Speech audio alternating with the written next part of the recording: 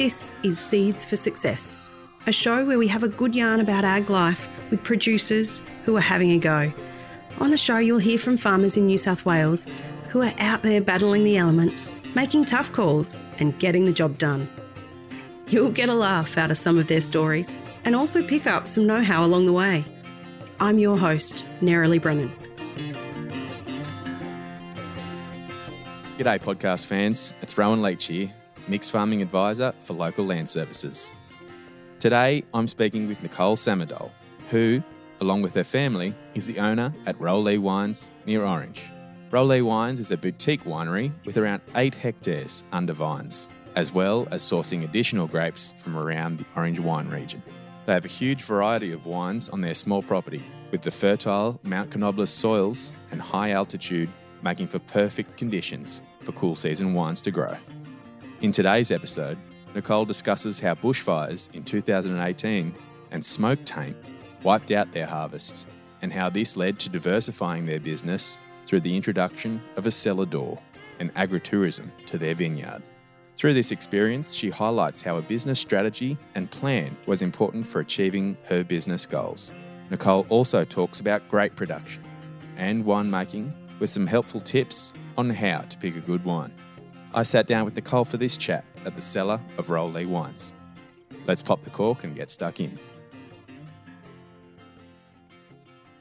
G'day listeners, today I'm with Nicole Samadol from Rowley Wines, which is on the slopes of Mount Canobolas near Orange. This will be the first vineyard we've had on the Seeds for Success, so a big welcome to the podcast, Nicole. Thanks, Rowan. I'm so excited to be here. So we'll just get you to start off by giving me a bit of a rundown here of your business. So our business consists of integrated or end-to-end business that starts with growing grapes in our vineyard here on the property. And we then take those grapes and turn them into delicious wines. We look after the winemaking and the bottling, and also all the paraphernalia that goes with getting the wine to market. So that includes bottles, caps, labels, and we obviously are responsible then for marketing and selling the wine as well. A bit going on then. And so obviously on the very fertile slopes of Mount Canobolas, can you just tell me a little bit more about the production side of the farm? So we're at the micro or boutique end of wine production in Australian terms. If you went to somewhere like Italy, we'd probably be classified as a medium-sized business, but here in Australia, everything's bigger and better. And so we're definitely a boutique producer. So the property in total is about 100 acres, and we've got 20 acres or 8 hectares under vine on this particular property. And then we have other vineyards in the area where we source fruit as well. So how much wine comes off those 8 hectares? We can usually get around 50 tonnes. So our production philosophy is to crop for quality. And by that, I mean we drop quite a bit of the fruit on the ground to ensure that all the nutrients and growing energy is into a fewer grapes. So we get beautiful flavours, aromatics and delicious wines. Oh, great. I am getting very thirsty here. I think the end of this podcast might entail a trip to the cellar door afterwards. So what are some varieties of your grapes or wines that you have? Unusually, we have a lot of different varieties in the vineyard. So if we start from closest to the cellar door, we have Pinot Gris. We grow quite a bit of Pinot Noir, and it's a variety that does particularly well in this region because we're cool climate, high altitude. And we also have Riesling, Sauvignon Blanc, Chardonnay, 2 Italian varieties, Arnese is a white variety and Nebbiolo the red, and a little bit of Gewürztraminer here as well. So have you got room for increasing your scale? Like, are you any plans on that end? We have a little nursery where we're growing some baby Chardonnay vines, and we're looking to plant those out in the next 12 months. So how do you select a variety going forward? Is it sort of feedback from your customers or something else? A little bit's about feedback and also about having a good range of varieties to suit different customer needs and wants. Is there a favourite amongst your customers? Like, is it demand outstripping supply in certain varieties? Well, one of the things that we've tried to do is have a couple of varieties that are a little bit unique and unusual that are also well suited to the growing conditions here in Orange. And the Arnese, the white Italian variety, and Nebbiolo, the red, have definitely set us apart from some of the other growers in the region and given people a reason to come and visit us. you've said that you're end-to-end in your production. What does that entail? So it entails looking after the vineyard on a day-to-day basis. We have a philosophy that's very hands-on and high attention to detail. So we do spend a lot of time in the vineyard. Because we're not a large-scale producer, we're able to do everything by hand. So that includes the pruning, which happens in winter. So in August, September, we're doing our winter pruning. And so we have a team that comes in and helps us with that. And then we do all the harvesting by hand as well. So all our grapes are hand selected, hand picked. They go into small buckets so that we minimize the amount of damage to the fruit before it arrives in the winery. So have you got a permanent staff on, or are you getting contractors and labourers in? Yeah, we do rely on contractors, but the great thing is that the team has been working with us for many, many years, and they're really part of our extended team. So you've also got a diverse business as well. So can you talk a little bit about those aspects of your business? Diversification's been really important to us, particularly at this smaller end of the growing scale. So having a diverse range of offers for our customers is really important. We started originally as growers, which means we would simply grow the grapes and sell them to other winemakers. We recognized that the wines that were being made by our other winemaking colleagues were doing particularly well. And obviously, that inspired us to want to make our own wines. So that was a value add in itself from going from growing to making the wine. The next logical step was being able to sell the wine directly to the customer. So the wine industry is quite interesting in that there's many layers. So you can sell direct to the customer, you can sell wholesale, which means selling direct to a restaurant or a bottle shop, or you can go through a distributor. Now, if you go through a distributor, there's so many levels of margin that need to be added on before it gets to the end customer. So because we're small, we said, well, we really want to cut out those middle layers and sell direct as much as possible. And that's what makes the business viable for us. So having the cellar door, which we put in 2015, gave us an avenue to introduce the brand to customers direct at the source. And so how long has the winery been here? Well, the vineyard was planted in 2001, so we're coming up to 22 years since the vines went into the ground. The property probably would have been a lot larger back in the 1800s when it was first established. We think the farmhouse is probably around 1880s. And, typical of rural properties, particularly ones close to town like we are, it's been carved up over the years. And when we came, the area where the vines are now planted was pastoral. So it had never been used for orcharding, which is quite typical here in Orange. A lot of the orchards were replaced with wine grapes. So it was a bare paddock. And together with my parents, we did it as a family project, putting all the trellising systems, the irrigation and the grapes into the ground. And it wasn't until 2015 that we put the cellar door in and launched our label and our brand. Oh, so it's a family business. How did you guys start it all? Well, it was started by my parents, Nick and Dione, and we came on board, so we being my partner and I, James, on a full-time basis in 2017. So we had jobs in Sydney and gave up those jobs to come here and take over the property and develop and grow the business into what it is today. So being the first vineyard that we've done on the podcast, I thought it'd be a good idea to give the listeners a bit of background info on the production of wine grapes. So maybe can you just start off with a calendar of operations? The first thing when we're talking about calendar here in Orange, the thing that makes us unique is that we're high altitude. To grow grapes in the Orange wine region, you actually need to be growing above 600 metres in elevation, and that's quite unique in Australia. I don't think there's any other regions that are defined by elevation. Our vineyard sits at 950 metres above sea level, and there are vineyards in the region above 1,000 metres. So that elevation sitting up here on the tablelands means that we have a beautiful, cool climate. And our growing season or calendar is quite different to other warmer regions in New South Wales. Generally, we're harvesting in March, but in the cooler years that we've just had, the cooler, wetter years, we were taking grapes off in April. So it really starts from winter where the pruning happens. As I mentioned, generally August, September for us is when we do the winter prune. And there's a lot of maintenance that happens during those winter months, repairing the wires, the trellising, the irrigation, and getting the vineyard in great shape, ready for the next growing season. In that winter prune, we take the canes and lay them down on the wire, and that sets up the grapes for the next growing season. So in October, we go through what we call bud burst, and that coincides here in Orange with our Orange Wine Festival. So a good reason to celebrate. Perfect timing, yeah. From there, we have fruit set around December, and we generally are harvesting in March. So through the summer, it's very intensive. There's a lot of time in the vineyard. We're doing things like lifting wires to support the grapevines as they grow. We're starting to do some leaf plucking, which helps with the airflow through the vines to reduce disease pressure. And then we'll start also trimming as well. So our vineyard runs from north to south, south being the Mount Canobolas end. On the eastern side of the vineyard, we tend to trim a little bit more to allow the morning sun to get onto the grapes.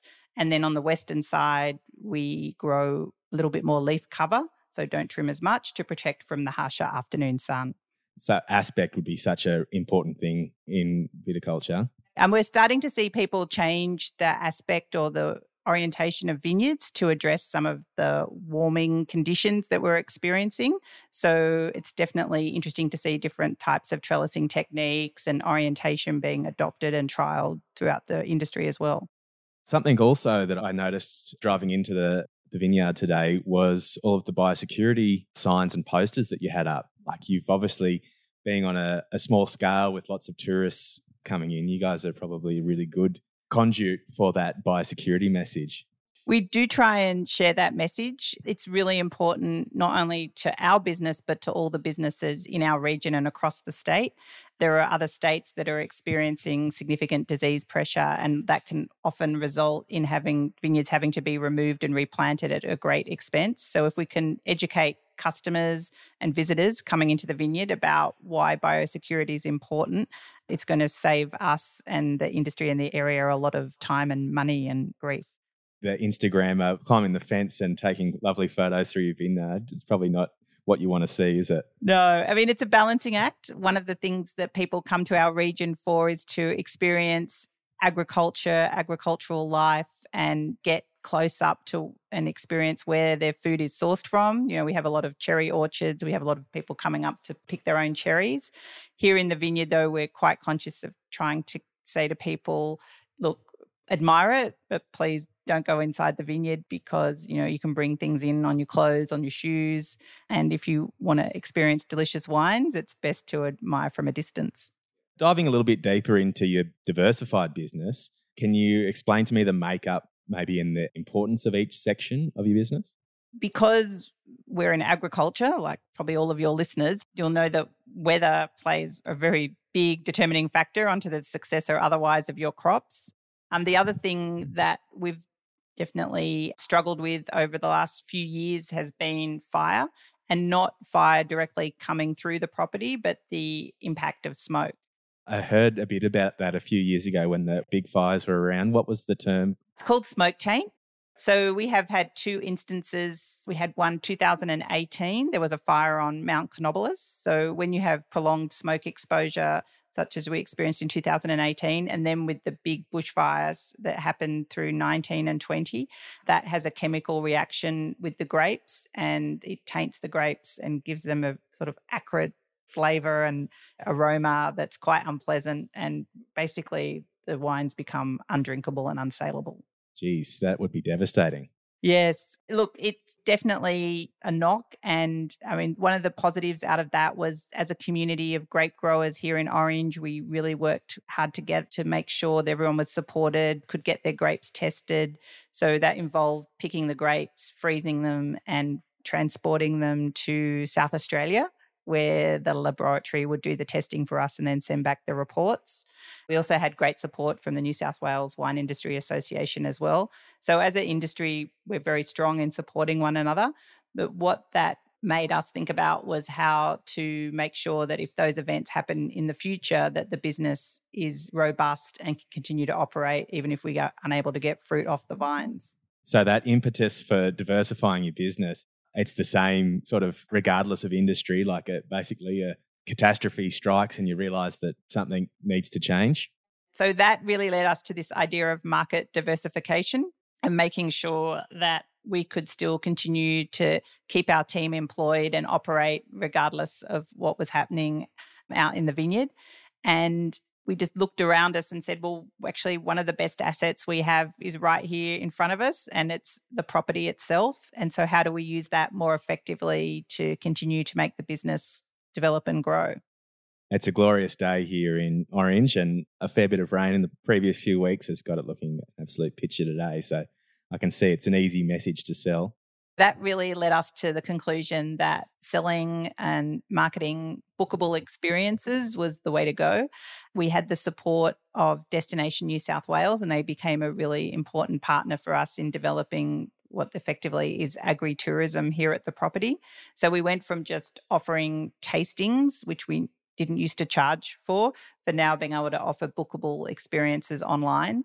And that meant that people could come and have different experiences here with us at the property, whether it would be a masterclass to learn more about how the grapes were grown, were made, tours.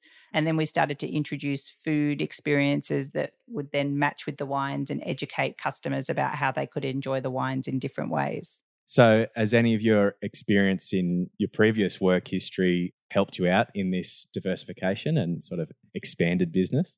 I think having a business background has really helped. My career's almost gone full circle. So I did a business degree, but my major was in tourism. But I really didn't end up staying in tourism at all. I ended up doing MBA and going into financial services for 17 years. So probably not that well prepared for viticulture, but certainly understood how important business diversification and having a strategy and a plan was. And one of the things we did was develop a business strategy and think about where we wanted to be in 5 years' time and what that would look like and what plans we needed to put in place to achieve that. Now, plans don't always go as you think they're going to go, but it's a really good reference point to look back on and helps us learn from different experiences, things that we might have got right, things that we might have got wrong. And when we can iterate that plan and continues to keep us focused on the goals we've set for ourselves. So the different sections of your business, obviously probably the actual vines are the most important, but what aspect do you think are you targeting there with your audience? For us, it's really about making a connection with people, and for them, it's us personally and our team. So really making them feel welcome. There's an opportunity to get to know the customer, but for them also to get to know us and our business and how the wine ends up in the bottle on the table. We really like to explain to people the importance of being able to support local industry, particularly the New South Wales wine industry, but also all the other local producers in the region. And so you really become an advocate for your region and for the state, and people really get excited by that passion and enthusiasm that our team has for what we do here, but also what happens in the greater Orange region. Expanding into different sections of your business, I assume that there would have been some trials and tribulations. Like, did you get consultants and advisors in for those different areas, or it was just a fair bit of trial and error? It's an interesting point because one thing we have is, and probably many of your listeners would have one of these, is a side-by-side vehicle. And we got one of those and we thought, this is going to be fantastic. We'll be able to drive people around the vineyard, show them how the grapes are growing, and they can really see a lot more of the property in a smaller amount of time. Well, I mentioned this to our insurance broker, and he was like, whatever you do not put people in that vehicle. So great idea at the time. And obviously the vehicle is very useful for farm work, but visitors generally don't recommend putting them in the vehicle unless you want to pay excessive amounts of insurance. I think the average insurer would be mortified by what some of the setups that farmers have got with their side-by-sides now. That one was a no, but so some things that we have been able to offer people is a picnic hamper experience, and it's a reasonably simple thing for us to do. We have so many great producers in the region, lots of lovely local produce, and being able to package that up and present it to customers with a delicious bottle of wine is something that people really enjoy. And that really allows us to utilize the asset that we have, which is the beautiful property, the rural setting. And for a lot of people visiting from the city, that's a beautiful experience and they really, really enjoy it. So you mentioned before that you've got some really old buildings on the farm. What have you done with some of those buildings? So the property was fortunate to have a lot of the old original buildings still in place, horse stables, the old dairy, and that allowed us the opportunity to convert those into a space where we could hold events. So that's anything from a lunch to a conference, weddings. So people really appreciate the rural setting, the rusticness of the space. They can see the history and the connection to the property. And it's given us an amazing revenue stream and allowed us to showcase the property to a whole group of people that otherwise never would have got to have seen it. So you're really, really in that hospitality space, and customer services foremost. We always lead with wine and the wine brand. Growing the grapes and making the wine is why we do it. But we also do it because we love showcasing the wine and sharing that with our visitors and our customers. And now being able to showcase and share the property with people is just another exciting aspect of the business. Just now focusing on the winery, can you tell me a bit about what it takes to get grapes into a bottle? Assuming that it's not people with rolled up trousers in bare feet squishing in buckets anymore. Well, that's possible, but probably not the easiest and most efficient way to do it.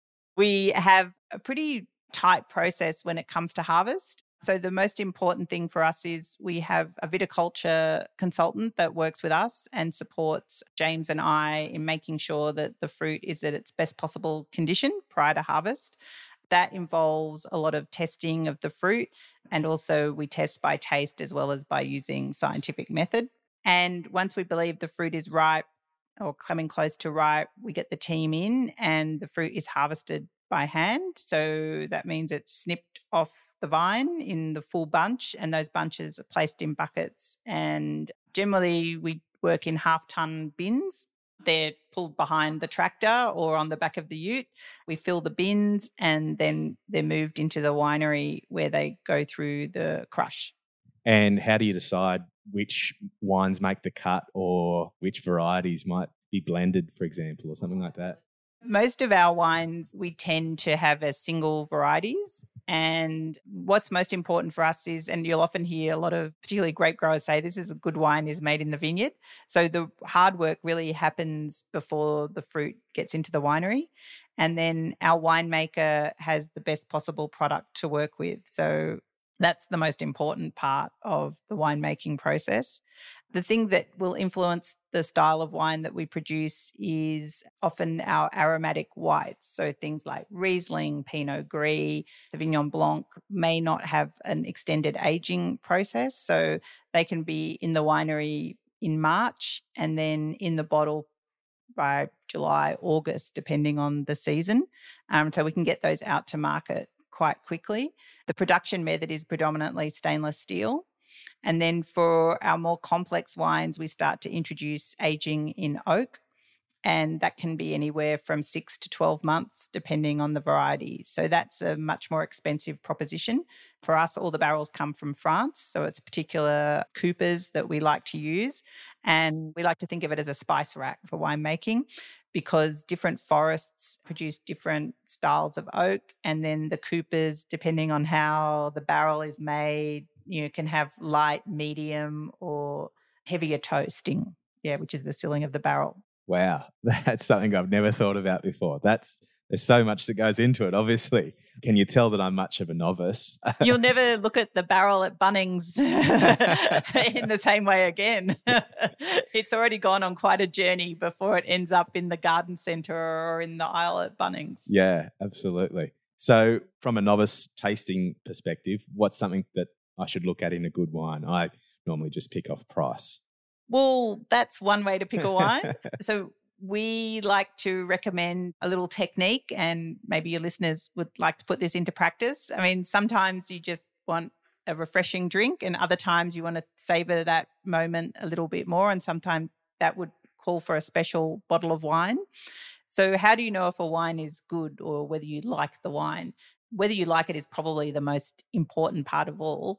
And we recommend, first of all, looking at the wine. So does it look good? Does it have a nice colour? Is it pleasing to the eye? When you eat a meal, the first thing you do is you eat with your eyes. You say, does the food look attractive? Well, with wine, it's pretty much the same.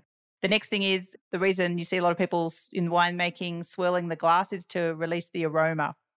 So pop your nose in the glass and does it smell good? And then the next step, taste it. If it tastes good, so it looks good, smells good, tastes good, it's a good wine. It must be good. It must be good. So it's a pretty simple 4-step process to assess the wine. And at wine shows, judges pretty much go through a similar process, albeit at a much speedier pace. So what are your signature wines? Our signature wines are the aromatic whites, so things like Riesling, Pinot Gris, and the ones that we definitely spend a lot of time on would be Chardonnay and Pinot Noir. And I talked earlier about that oak, and those oak barrels, they don't come cheap. So we put a lot of investment into making those wines the best possible wines that we can produce. Each season is different, and we like to see the season reflected in the wine as much as possible. So marketing would be a really big aspect of the business. Can you talk me through that a little bit, Nicole?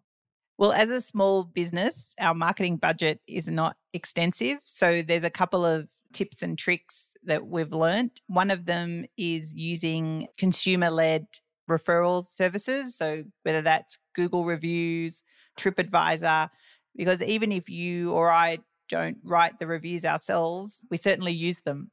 And a lot of people rely on that to make a decision about where to visit and what to do. And so that's a great way. Asking for a review doesn't cost you anything, but the result can be really positive in terms of attracting other people to visit your business. Social media is another important platform. And again, a big investment in time, but not a huge cost in terms of outlay. And one of the other things we do is go to the city a lot to present our wines to customers. And we use different festivals and events to do that. We also host dinners at restaurants, and it's a way to keep our customer base connected with us and also introduce the brand to people that may not have been able to make it out to Orange previously. They'll certainly plant the seed for them to come in the future, and it's a great way for them to see the quality of produce that comes out of the region. Locally, I know that Orange is known as a real foodie sort of haven with lots of wine weekends. Can you talk about those and how they impact your business a bit? Absolutely. We have some great festivals events calendared through the year. April is Food Week, and that's a 10-day festival that celebrates producers of Orange. And I think it's possibly Australia's longest running food festival, which is pretty amazing that it happens here in Orange. And that celebrates both our producers and also winemakers. In winter, we have the Fire Festival, which is a great reason for people to come out and experience the cool climate of Orange and enjoy some great food and wine. And then in October is the Orange Wine Festival, which is a month-long celebration of all things Vinous. I think that's probably a really good way to finish up. But just before you go, for my final question, I like to ask what you see as the big issue in Australian ag at the moment. I'm really interested to see what someone in a bit of a different industry makes of this one. One of the big challenges that's faced the winemaking industry in Australia was the closure of China as a market, and that has resulted in significant surplus of wine and pressure on producers. That and probably the demand for different types of grapes and the price that growers are able to get for their grapes if they're not an end-to-end producer. So those things are putting some significant pressure on particular areas or regions. But for me personally, the one thing that I'd like to see is people supporting the local industry.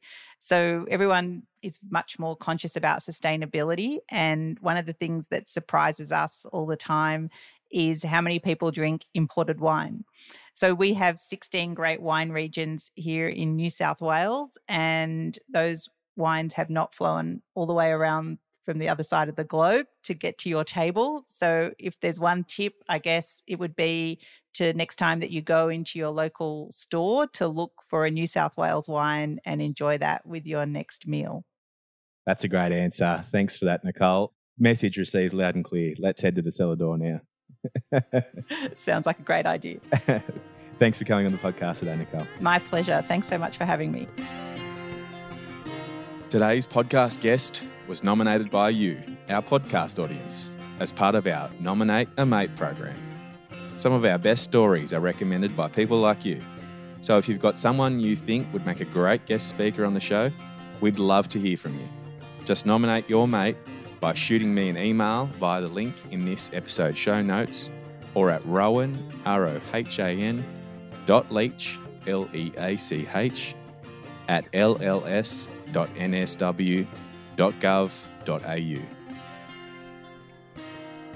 Thanks for listening.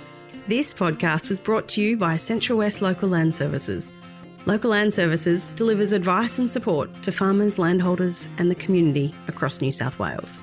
To learn more, you can find us online by searching for Central West Local Land Services. If you'd like more information about the topics we discussed today, as well as links to relevant articles, fact sheets, events and other helpful resources, we've added those into the show notes for this episode. You can find them by tapping or swiping over the cover art in your podcast player now. Hey, and while you're there, please leave us a 5-star review. It really helps other farmers find the show. I'm your host, Nerily Brennan, and I'll chat to you next time.